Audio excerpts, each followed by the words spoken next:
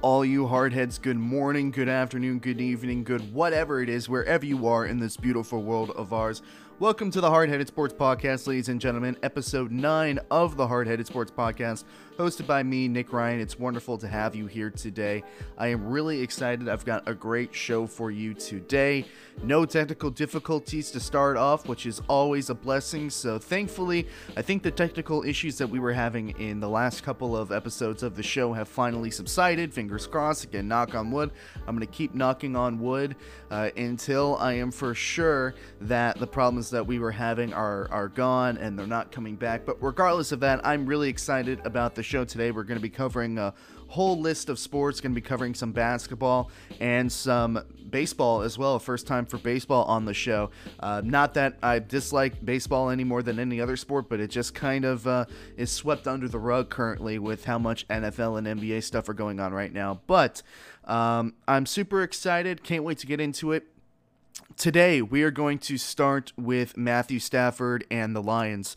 The Lions and Matthew Stafford have essentially agreed to part ways. The ownership and Matthew Stafford met over the weekend, and they have mutually decided that they are going to part ways. And I am so excited for Matthew Stafford. I think Matthew Stafford is one of the most underrated quarterbacks in the league today. I think that potentially with a couple of more playoff wins, championship appearances, and hopefully for him a Super Bowl appearance, he will end up being a Hall of Fame quarterback one day. He's certainly got the rest of the criteria down. Multiple 4,000-yard passing seasons, one of 8 quarterbacks to actually have a 5,000-yard passing season. We'll get into all of that eventually, but I am super excited for Matthew Stafford to finally be rid of the Detroit Lions franchise. It's fantastic for him. I think he's an underrated quarterback, and now that the teams have officially decided to part ways, he's going to get a fresh opportunity with a new team. And I've actually already made a video on which team I think is the best fit for Stafford. It is my Phillip Rivers retired video. You can go and search for that on YouTube. But for those of you who are going to maybe want to be spared the click, I think that the Colts are probably the best destination for Matthew Stafford, and I think that the Colts should do everything in their power to trade for Matthew Stafford. But the point of conversation for this specific topic is specifically how the Lions have managed to waste a potential Hall of Fame quarterback.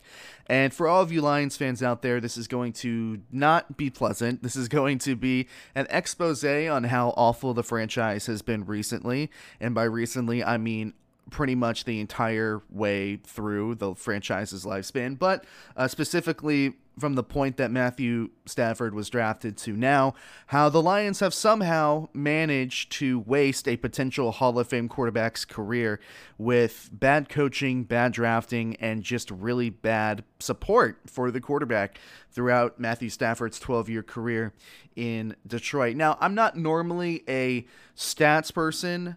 It's not that I don't acknowledge stats. I'll use stats in my arguments, but I'm more of a logical, explain, talk it out kind of guy. I'm not the type of guy to just take a look at the stats and read the stats straight from my computer, straight from my notebook. I'm never that type of person to just read stats cold-handedly to try and prove my point, but I'm going to do that today because when I was looking up stats to write down for this specific topic today, I was absolutely blown away by the things that I found. I didn't think it was going to be this bad, but oh boy, it is going to be this bad. So strap yourselves in, ladies and gentlemen, grab some popcorn, make sure your seatbelts are on. And again, to all you Lions fans out there, I'm extremely sorry for the pain that I'm about to regurgitate for you. I'm sure this is not going to be pleasant, but regardless of that, here we go. Now, a disclaimer, all of these stats that I'm about to present to you are going to be from Pro Football Reference, which I believe to be extremely accurate and probably one of the best sports referencing sites for professional football that there is. I think it's probably the predominant one. But regardless of that, all these stats have been collected through Pro Football Reference. The Lions really have wasted Matthew Stafford. In 165 games, Matthew Stafford has a 62.6% completion rating. He has passed for 45,109 yards, 282 touchdowns, 144 interceptions.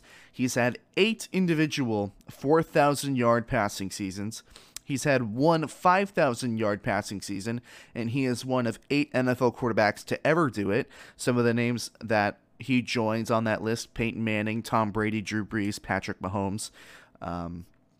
So very good company, especially in recent memory when it comes to quarterbacks on that list. And he's had, for the most part, an extremely durable career. He's only missed 27 games in his entire career, and he started every single game for the Detroit Lions over an 8-year span between 2011 to 2018. Now, whether or not you think that Matthew Stafford is a Hall of Fame quarterback, that's up to you. I think he has the potential to be a Hall of Fame quarterback. I'm going to say he's a Hall of Fame quarterback for the sake of this segment. Obviously, if he has a couple of more playoff wins, because he actually doesn't have a single playoff win. He's lost all 3 of his playoff appearances, but I don't attribute that to Matthew Stafford. I definitely attribute that to the Detroit Lions. Matthew Stafford, if he gets a chance with whatever team that he is going to, I hope that he has the chance to win a couple of playoff games, maybe go to AFC or NFC championship game, and potentially a Super Bowl. That would definitely bolster the resume. It wouldn't be the first time that at the end of Matthew Stafford's career, if he doesn't have a Super Bowl victory, he doesn't have all those playoff wins, it wouldn't be the first time that those types of quarterbacks have been let into the Hall of Fame. Dan Marino, a Hall of Fame quarterback, doesn't have a Super Bowl ring, so it's not out of the ordinary, but even in 12 seasons, and, keep in mind, Matthew Stafford is 33, so he does have about 4 or 5 more seasons, technically sliding out of his prime, but he does have more seasons in his prime. He's got a lot more work he's going to do a lot more work in the next coming years or so. But with that stat line by itself, Matthew Stafford is definitely one of the better quarterbacks in the league. I think he's woefully underrated, and part of the reason is because the Detroit Lions have been perennially one of the worst teams in the league, apart from a pair of playoff appearances. So, in Matthew Stafford's 12 years as a starter, and this is where we're going to kind of just go full pan reading of the notes here, and I'm going to hit you with some cold hard facts. Again, I'm not normally a fan of me just sitting here and reading off my notes instead of talking to you, directly to you, explaining my position, but here we go. In Matthew Stafford's 12 years as a starter, he has been one of the top 10 most sacked quarterbacks. Again, that is one of the top 10 most sacked quarterbacks in the NFL in 7 of Matthew Stafford's 12 years as a starter. So 7 out of the 12 seasons, he's been a top 10 most sacked quarterback. He was the 21st most sacked quarterback his rookie season, and that's when he only played 10 games. Easily, he could have been in the top 10 in sacks that year if he played every single game, and he only played 3 games his second year. I believe 2012, 2013, and 2019 were the other 3 years that he wasn't in the top 10 for most sacked quarterbacks. I believe one year he was tied for 15th, so he's always been around that ballpark, definitely in the top 20 for pretty much his entire career. But for the sake of the topic, I narrowed it down to top 10. He has played 8 straight seasons and so the 8 straight seasons being from 2011 to 2018. 8 straight season, and he was a top 10 sack QB in 6 of those 8 seasons and was a top 10 sack quarterback in 5 straight seasons. Let me read that again. He was one of the top 10 most sacked quarterbacks in 5 straight seasons between 2014 and 2018. And you can say, well, Matthew Stafford was throwing the ball a lot. The Lions have never had a really good running game this decade, as we'll get into. But and you can, acknowledge that point. But curiously enough, the 3 years that he threw the ball the most in his career was in 2011, 2012, and 23. And only in 2011 was that a year in which he was not a top 10, he was a top 10 sack quarterback. So in 2012 and 2013, he was not in the top 10 sack quarterback. 2011 was the only year out of the 3 years in which he threw the ball the most. In addition to that, Matthew Stafford has only had one 1,000-yard rusher in his time with the Detroit Lions. If anybody wants to take a guess, I'll give you a couple seconds to guess who that actually is. No cheating, no looking it up. That 1,000-yard rusher was Reggie Bush in the 2013 season. Other than Reggie Bush, the next closest rusher to the 1,000-yard mark that the Lions have had since Matthew Stafford has been the starting quarterback was Joique Bell. Some people are definitely going, who the heck is that? But Lions fans, I'm sure you have an inkling of who that is. Next closest guy to Reggie Bush, Joique Bell in the 2014 season with 860 rushing yards. You might say, well, that's a little strict. You know, it's difficult to have a 1,000-yard rusher in the NFL, and I agree. But apart from Joique Bell and Reggie Bush, there was only 2 other players that rushed for more than 700 yards in a season with Matthew Stafford as the starting quarterback. That's Michael LeSure in 2012 and Kevin Smith in 2009. So 4 out of the 12 years, Stafford has had a running back rush for more than 700 yards on a season. That is certainly not a good running game. That definitely puts a load on Matthew Stafford. And even with the load being predominantly on Matthew Stafford, he has managed to have, again, 8 individual 4,000-yard rushing seasons and a 5,000-yard rushing season, which is absolutely incredible that you have that much passing and you're able to perform that well with it. Now, with that being said, the one thing that the Lions have actually done a really good job of supplying Matthew Stafford with is wide receivers. That's pretty much the only thing that they've done well. Stafford has always had a lot of people to throw to. Calvin Johnson, Golden Tate, Nate Burleson, Anquan Bolden, Brandon Pettigrew, Eric Ebron, Marvin Jones, Kenny Golladay. Those names are probably the ones that you would be the most familiar with. So, moving on to the defensive side of things. In Stafford's 12 seasons with the Lions have had a top 10 defense only once. That season was the 2014 season when the Lions went 11-5 and lost in the wild card round to a Tony Romo-led Cowboys team. And if you remember, that was probably Tony Romo's best year as a quarterback. I think he had like 34 touchdowns, 9 interceptions, around 3,700 passing yards. A really good season for Tony Romo. That was actually the last season that Tony Romo played mostly in full before Dak Prescott took over the starting job. Oh, and by the way, that 2014 season, which was probably Stafford's best year with the Lions, not necessarily in terms of numbers, but in terms of where they got to in the playoffs. Again, losing in the wildcard round, that's about as far as they ever got, but that was the most promising year, and that was the first year under Jim Caldwell. By the way, that 2014 season with the Lions, the one that Stafford had the best defense. I believe they were number 2 and number 3 ranked in points and yards.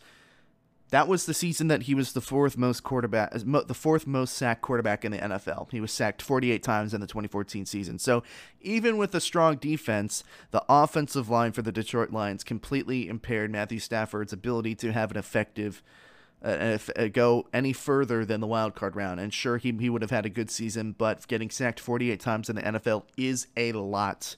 Fourth most sacked quarterback in the NFL that year. Now, I'm not really a math person, but when putting all the numbers together in terms of the defense for the Lions over the past 12 seasons, the Lions on average had the 21st best defense in the NFL over Stafford's career, so perennially a subpar defense. This last season, the Lions had the worst defense in the league, ranked 32nd in both points allowed and yards allowed, with a supposed defensive coach in Matt Patricia. Oh, and the Lions also had the worst defense in football Stafford's rookie season as well, ranked 32nd in all those categories during his rookie season. So it's kind of funny. Stafford starting off with having the worst defense in the NFL, ends his career with the Lions with the worst defense in the NFL, and you can absolutely argue that for as great as Matthew Stafford is underrated as Matthew Stafford has been, he has essentially found himself exactly back to square one with the franchise. And speaking of coaches, like we just did with Matt Patricia, Stafford has had 3 different head coaches, 4 different offensive coordinators, which isn't an insane amount, but 3 head coaches specifically is trending towards the higher side. Jim Schwartz, who went 29-51 as a head coach with 1 playoff appearance, but was extremely inconsistent. He had 6 different losing streaks of 4 games or more, including 2 6-game losing streaks and 1 8-game losing streak, which that's a lot of inconsistent losing right there. Then there's Jim Caldwell, who was the first quarterback to leave the team with a winning record since Joe Schmidt in the 1960s and early 1970s. And Jim Caldwell, a lot of people retrospectively will argue that he was probably the best coach for the Lions, and if they gave Jim Caldwell a little bit more time, he could have done a little bit more with that franchise. But then an executive from the Patriots came over, his name is escaping me, and of course the Lions hired Matt Patricia, who posted a 13-29 record as a coach, but he seemed very apathetic, uninterested, and as a head coach, the team massively regressed under him. So, if all of that wasn't enough to support the argument that the Lions have completely wasted Matthew Stafford and the talent and gave him a lack of talent around him, horrible defense, subpar running game, and a horrible offensive line consistently, if all that wasn't enough, let's talk about the drafting. Since 2009, the Lions have drafted 8 Pro Bowlers, and there were others that were drafted by the Lions that didn't have Pro Bowl seasons with the Lions. We'll get into that as well. But 8 Pro Bowlers drafted since 2009 that had Pro Bowl seasons while they were with the Detroit Lions. These are names that you will recognize. Ndamukong Suh, Darius Slay, Kenny Golladay, TJ Hawkinson, Ezekiel Ansah, Frank Ragnow, and Matthew Stafford. Those are the 8 Pro Bowlers since 2009 that the Lions have drafted. You may be thinking, well, what about Calvin Johnson? Calvin Johnson was almost perennially a Pro Bowler with the Detroit Lions. Calvin Johnson was actually drafted in 2008, so he doesn't count for this specific stat category. I did not include, as I said earlier, I did not include players that were Pro Bowlers that the Lions drafted, but they had their Pro Bowl years with other teams. And these players are Eric Ebron, who had a Pro Bowl season with the Colts, Larry Warford, who had a Pro Bowl season with the Saints, and Quandre Diggs, who had a Pro Bowl season this past season with the Seattle Seahawks. So if you want to count those people in, there's also a punter and a kicker. Matt Prater was a Pro Bowler one year, and Jason Fox, who's the punter, was a Pro Bowler this year as well. In total, since 2009, there have been 14 Pro Bowlers for the Detroit Lions since 2009. And if you want to know how many draft selections the Lions have had since 2009, they've had pretty much all of their draft picks every single season. The Lions have had 96 draft selections since 2009. And with 8 Pro Bowlers being drafted in that time, that puts their percentage for hitting on draft picks, that puts their percentage at a whopping, mind-shattering 8%. The Lions have hit on 8% of their draft picks when trying to draft Pro Bowlers, and if you want to include those who were drafted by the Lions but went to have a Pro Bowl season on another team, then that average raises by a massive amount to 11%. I'm not really a statistician. Obviously, I have an English degree. I'm not a math person, but in my rudimentary math, this is what I was able to make out. I don't have time to look up the numbers for every team. I would be sitting here forever. So comparing these numbers to other teams is very hard, but at first glance, and maybe with a pinch of salt added for good measure, these numbers are really poor. So after that laundry list of notes and stats, it's very hard for me to say that the Detroit Lions did not waste Matthew Stafford. They absolutely did. Horrible defense, horrible offensive line, inconsistent coaching, bad drafting, and Matthew Stafford has still given everything to that franchise. He's given everything to that city. He wanted to bring a Super Bowl to Detroit so badly, and that franchise was just never enabling enough to give Matthew Stafford what he needed to have some long-term success. So wherever he goes, and again, I've already made a video about that, you should definitely go watch that. Wherever he goes, Matthew Stafford will more than likely instantly make that team a playoff contender, a strong playoff contender, and I wish nothing but the best for Matthew Stafford. I think him getting out of the Detroit Lions franchise will be the best thing for him in his career, but he's already had one heck of a career already, but just because he's been on the Detroit Lions, and as I've just shown you, they've never enabled him properly, he's never really had the appreciation that he deserves in the wider scope of the NFL. So that was a massive segment. I hope you guys enjoyed that one. We're going to be moving on now to the NBA, to a story that I saw earlier this week, and I had a long chuckle about this, but once I actually did my research and my digging, I was like, wow, this is incredibly genius. The Miami Heat are using sniffing dogs to check for the coronavirus. And if you don't know about this story and you just heard that from my lips for the first time, you probably had a similar giggle that I did, because I said, sniffing dogs, really? The dogs are going to be able to detect the coronavirus, and not only the coronavirus, but the multiple different strains of the coronavirus. And my stupid brain, my ignorant brain, was like, how the heck are some dogs gonna smell an invisible virus that's transferred? That's not even transferred through the air. It's transferred by contact and by bacteria, obviously. And, once I did some digging on this, I was like, wow, I am completely ignorant. This is actually really amazing.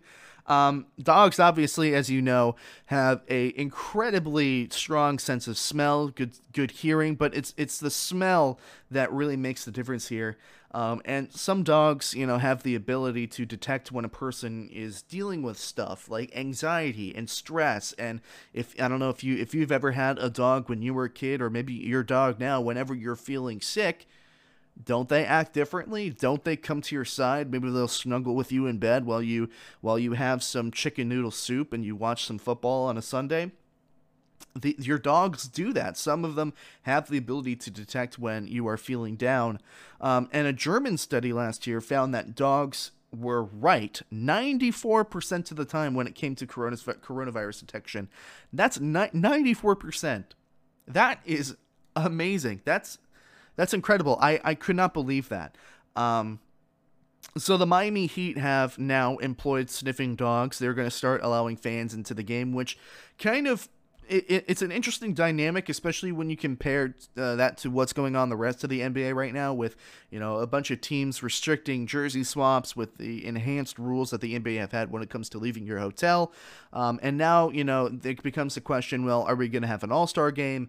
Are we going to start allowing fans back in slowly but surely? And the Miami Heat are one of the first teams to allow, are becoming one of the first teams to allow season ticket holders back into American Airlines Arena and allow fans back into the game. And it is because of the sniffing dogs, and this is something that's already been done around the world, especially at airports like Helsinki, Finland, and Dubai, I think, were the two airports named specifically in the report.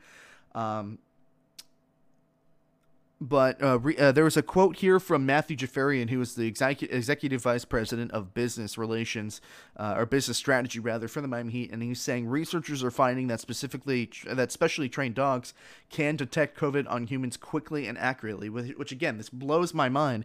So essentially what happens is fans arriving for the game will be brought to a screening area, and the dogs will walk up next to them, and if the dog keeps going, the fan's cleared, everything's fine. But if the dog sits, that's a sign, and it detects the virus, and the fan will be denied entry. So I don't know, I guess it works the similar way that your dog can tell that you're sick when you're at home. I guess the dog can smell that you're sick when you walk past them, and they'll let everybody know that you have the virus.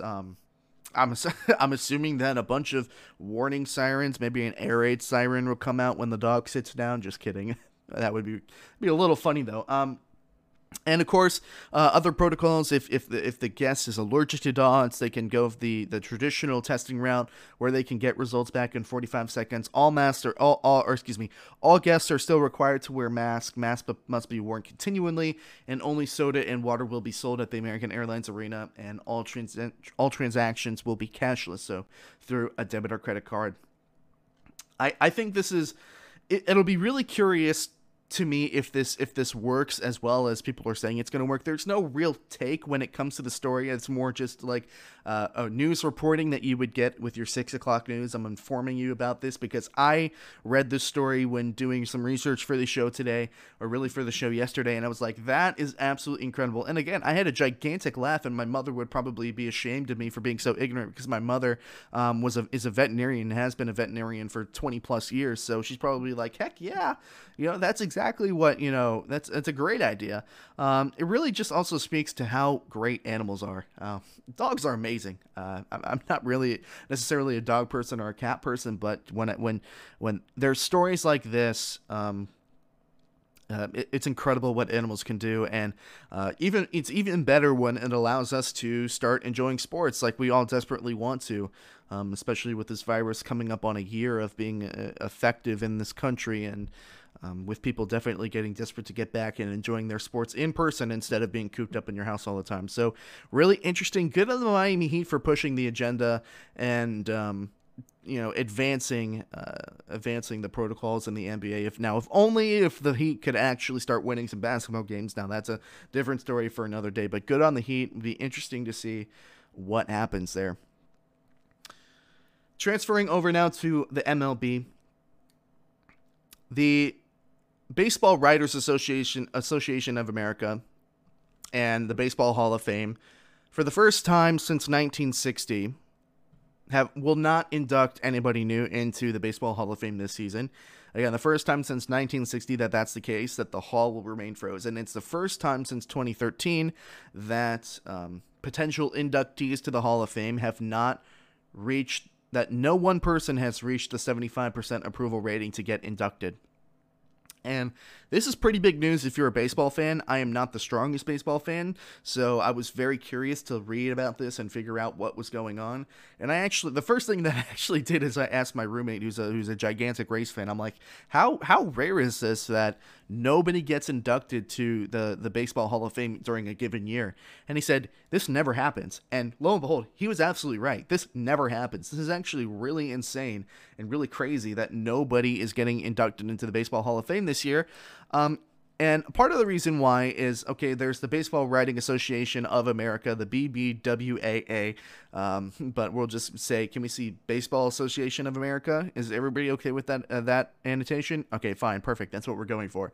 The Baseball Association of America, the Writers Association of America. It's such a long term, but regardless, they meet during the season. And obviously, fans can vote for who they think who can be a Hall of Famer, and then it becomes on the writers to vote them in and give them access and induction rights, etc., etc.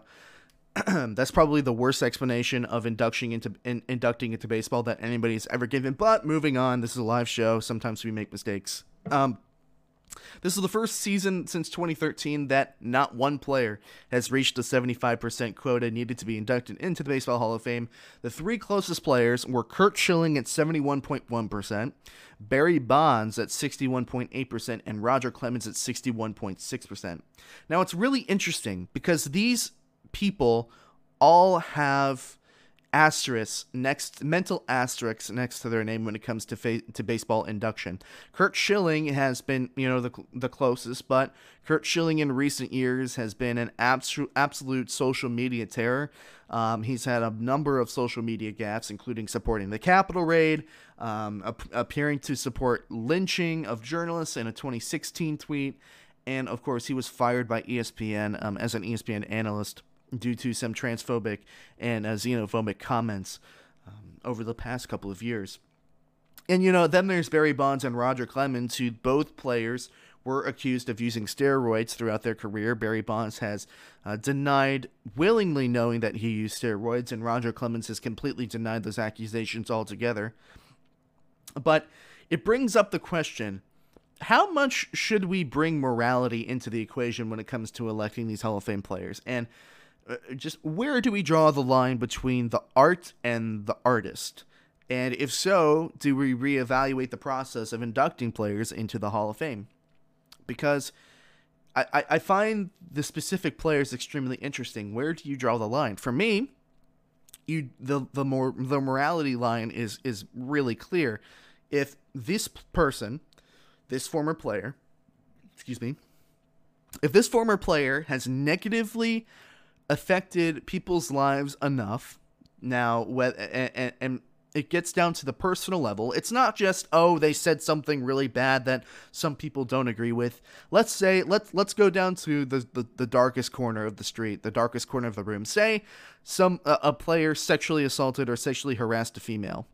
That is grounds enough for sure, and I think a lot of people will agree with this, to bar them induction from any Hall of Fame, whether that be the NFL, the NBA, or the MLB. Say Kareem Hunt becomes a Hall of Famer one day, or is in the process of becoming a Hall of Famer one day.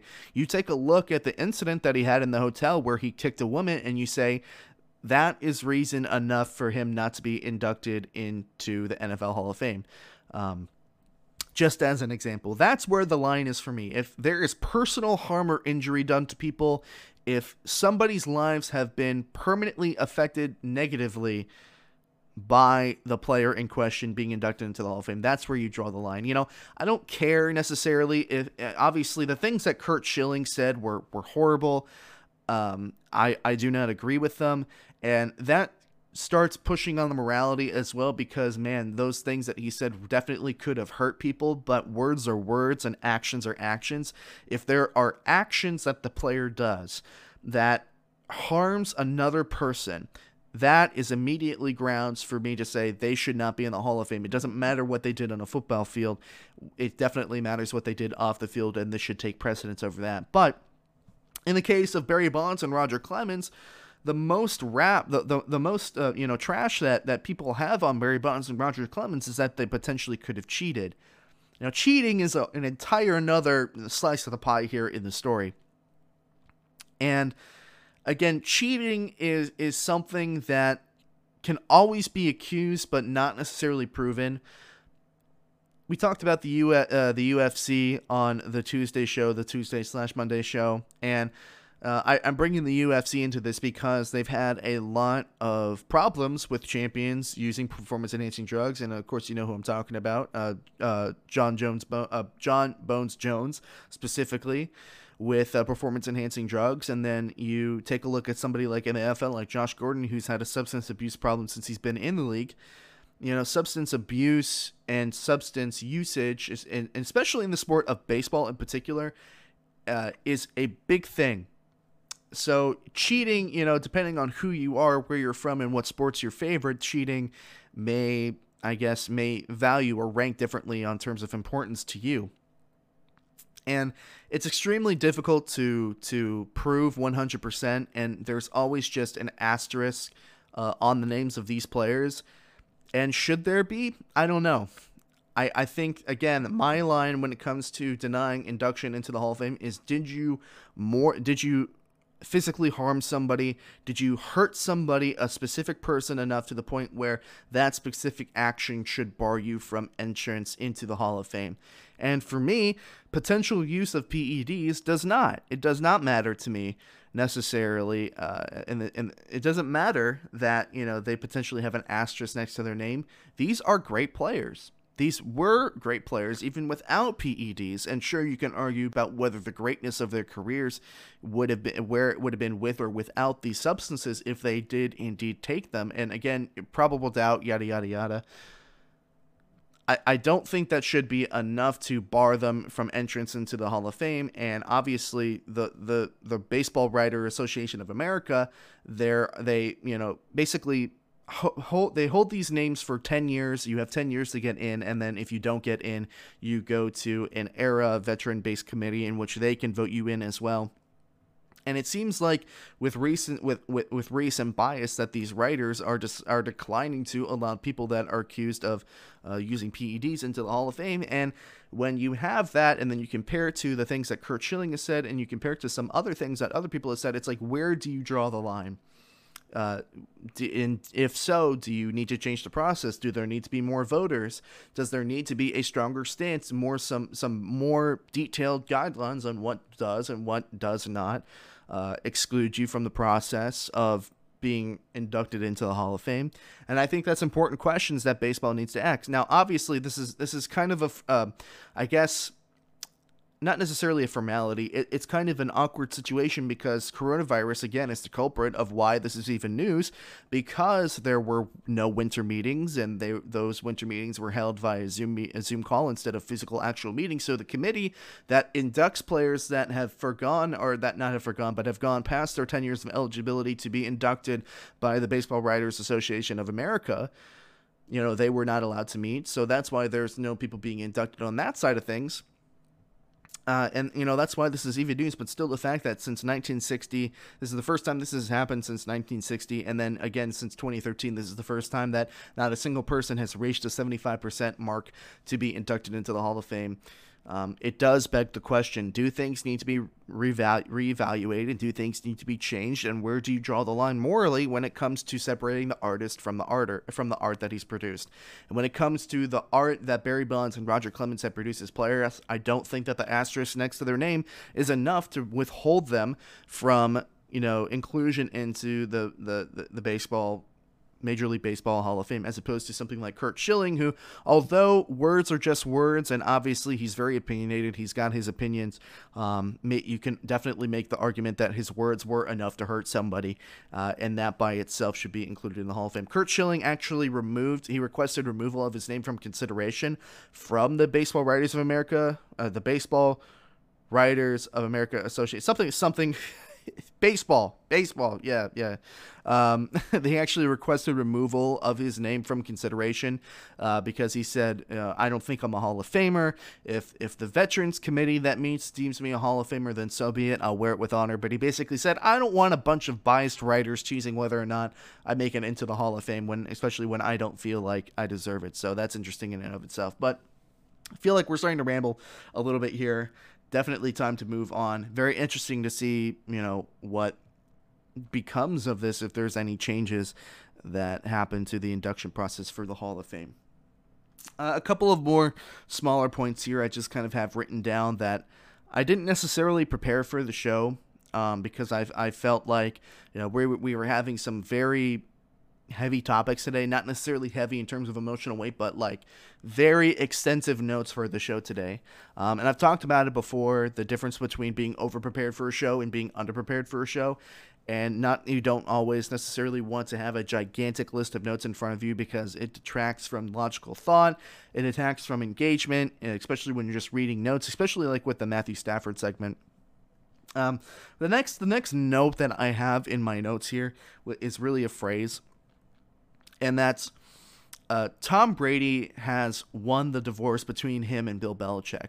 This is something that I wanted to talk about yesterday, but it kind of got swept under the rug while we were talking about Aaron Rodgers and where he potentially will land next.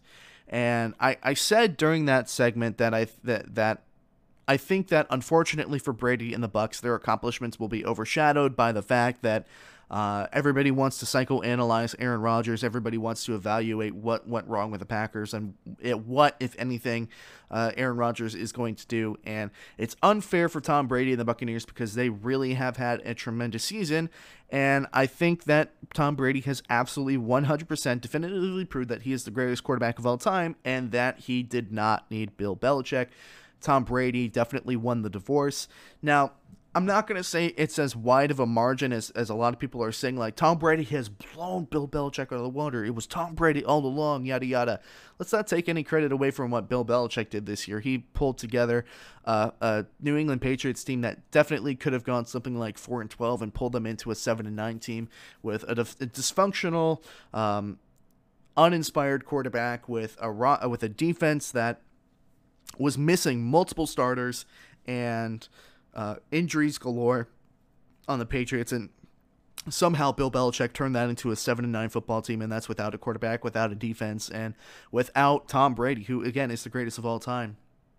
So nothing to discount Bill Belichick, but with that being said, it's hard to take a look at everything that's transpired this season and say Tom Brady has not won the divorce between him and Bill Belichick. It's interesting because, of course, the stories and the storyline was that Bill Belichick wanted to get rid of Tom Brady. He wanted to draft another quarterback. He wanted somebody else. He wanted Jimmy Garoppolo to be the quarterback, and then Robert Kraft said, "Nuh-uh, we're keeping Tom Brady." And then that began kind of a slow rise in tension between Brady and Belichick and the New England organization, and that and a change of scenery is what ultimately led Brady to go to Tampa Bay and start fresh. And throughout the season, people were saying, "Well, the Bucs are 7-5. They're not really doing all that well. Did really anybody win this divorce?" And of course, Tom Brady turned into Tom Brady, and they won 4 straight games. And obviously, now they're playing in a Super Bowl, and Tom Brady absolutely looks like the winner of the divorce. And he has proved that it wasn't just Bill Belichick. Tom Brady is not just a system quarterback. He's an extremely intelligent football player, and he should be given credit. Now, I've talked about this on the show before, and a lot of it is also laying on Bruce Arians and Tom Brady just being able to click together. And if they wouldn't have clicked together, we might not be having this conversation yet this early. We might be saying a year from now that, hey, in hindsight, Tom Brady has won the split between him and Bill Belichick. But because the Buccaneers are ahead of schedule and where at least I thought they would be, I didn't think they'd be in the Super Bowl this year. That's for sure. Tom Brady has really proven his not only his work ethic, but his talent as a quarterback, his ability to bring people together, and most importantly, his ability to lead a group of men to one of sports' most prized occasions, which is the Super Bowl. It's important to look, especially when you look at both the NFC and the AFC Championship game. Leadership is what prevailed and what allowed the teams that won to win during those games. Tom Brady's leadership was outstanding, as was Patrick Mahomes for the AFC Championship game. Leadership prevailed in those games, and Tom Brady statistically didn't have his best season, and obviously his playoffs have been a little bit shaky. The defense has helped him through some games, but even still, it's hard to say that Tom Brady hasn't won the divorce between him and Bill Belichick. And Bill Belichick, it'll be interesting to see what happens next season for him, if he can duplicate the same success. But if he continues to have just so-so seasons, it really shows you what having a quarterback of the quality of Tom Brady can do for your football team, even if the talent around him isn't that great. And the last thing I wanted to talk about on the show today was Kobe Bryant. I wanted to remember Kobe Bryant for about 5 minutes or so. Obviously, that sounds so bad out of context, but I don't want to dwell on it too much, I guess is the better wording for that statement. Kobe Bryant passing a little over a year ago today. I don't know if it was exactly today. I think it was the 26th that Kobe Bryant specifically died. Just check this really quick here. I think it was the 26th, maybe the 25th specifically. Yeah, it was the 26th of January. So it was yesterday, actually, that Kobe Bryant passed away 1 year ago today. Kobe Bryant was a phenomenal basketball player, and I don't think anybody will ever debate that. Just remembering where I was when Kobe Bryant died, I was actually returning from a gathering with with a big group of friends in South Carolina, and I was driving back to Florida. And I saw the notification on my phone that Kobe Bryant had died in a helicopter accident.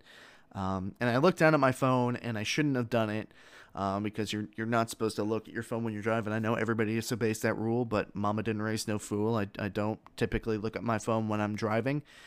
And I took a look at my phone, and I read the words that were there, and I absolutely could not believe what I had seen. And I kind of stared at my phone a little bit too long, and I actually almost got in a car accident myself when I found out that Kobe Bryant died.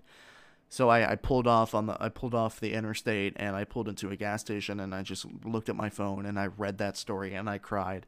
I cried for a couple of minutes because Kobe Bryant meant so much to me personally as a basketball fan. I grew up in South Florida, so I grew up a Heat fan. But Kobe Bryant was always my favorite player for a long time. And that might be weird for some people. Because the Heat, obviously, they got the first championship in 2006 with Dwayne Wade. And then I was, I think it was like 9 or 10 years old at the time. I didn't have any appreciation for that.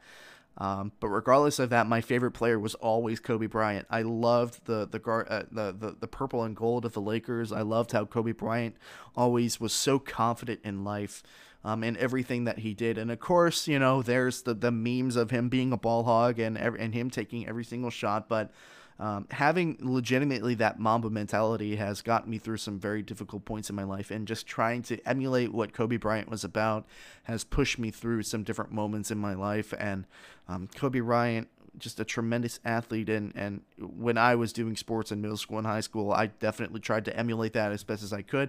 Obviously, my life has turned out completely different. I've gone from wanting to play sports to being a bit of a theater snob to now covering sports, and it's really interesting how things work out. And even with my work here and my work on radio and with sports journalism, I still take that Mamba mentality with me. I'm trying to do the best in every single instance that I can.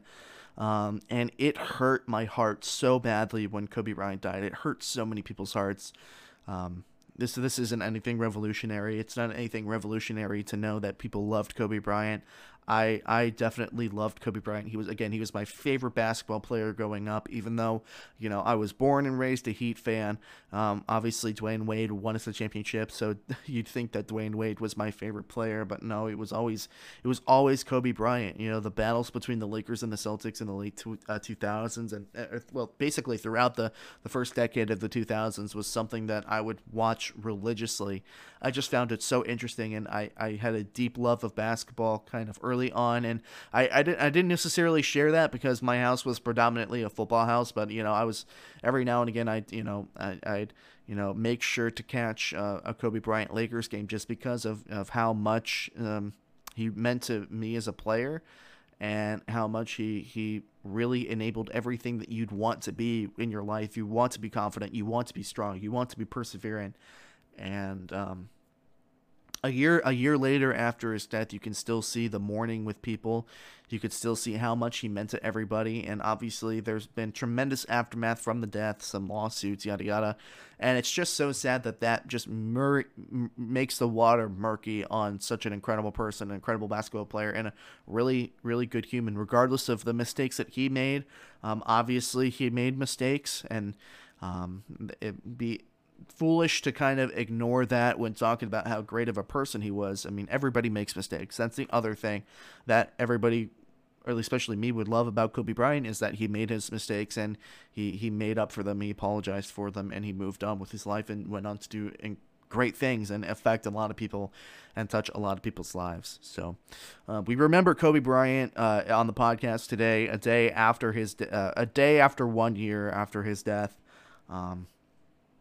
So continue to rest in peace, Kobe Bryant. You are incredibly missed by the sports world. You're missed by your family. You're missed by the fans of not only basketball, but of Lakers fans as well. And rest in peace. So with that being said, that has been episode 9 of the Hard Headed Sports Podcast. We had a long show today. It was actually only about 50 minutes, but still felt like a long show today. Lots of talking, lots of notes on this one. But again, always lessons to take away from the show, definitely things to improve on, and thank you all for your continued support, day in and day out. It's been great to see, even in the opening 3 weeks of this podcast. It's been great. It's been fun. I've had an absolute blast doing it. So with that being said, thank you all so much for listening and watching today. Thank you for the continued support. I will see you all on Friday. So stay hard-headed, everybody, but have a nice day.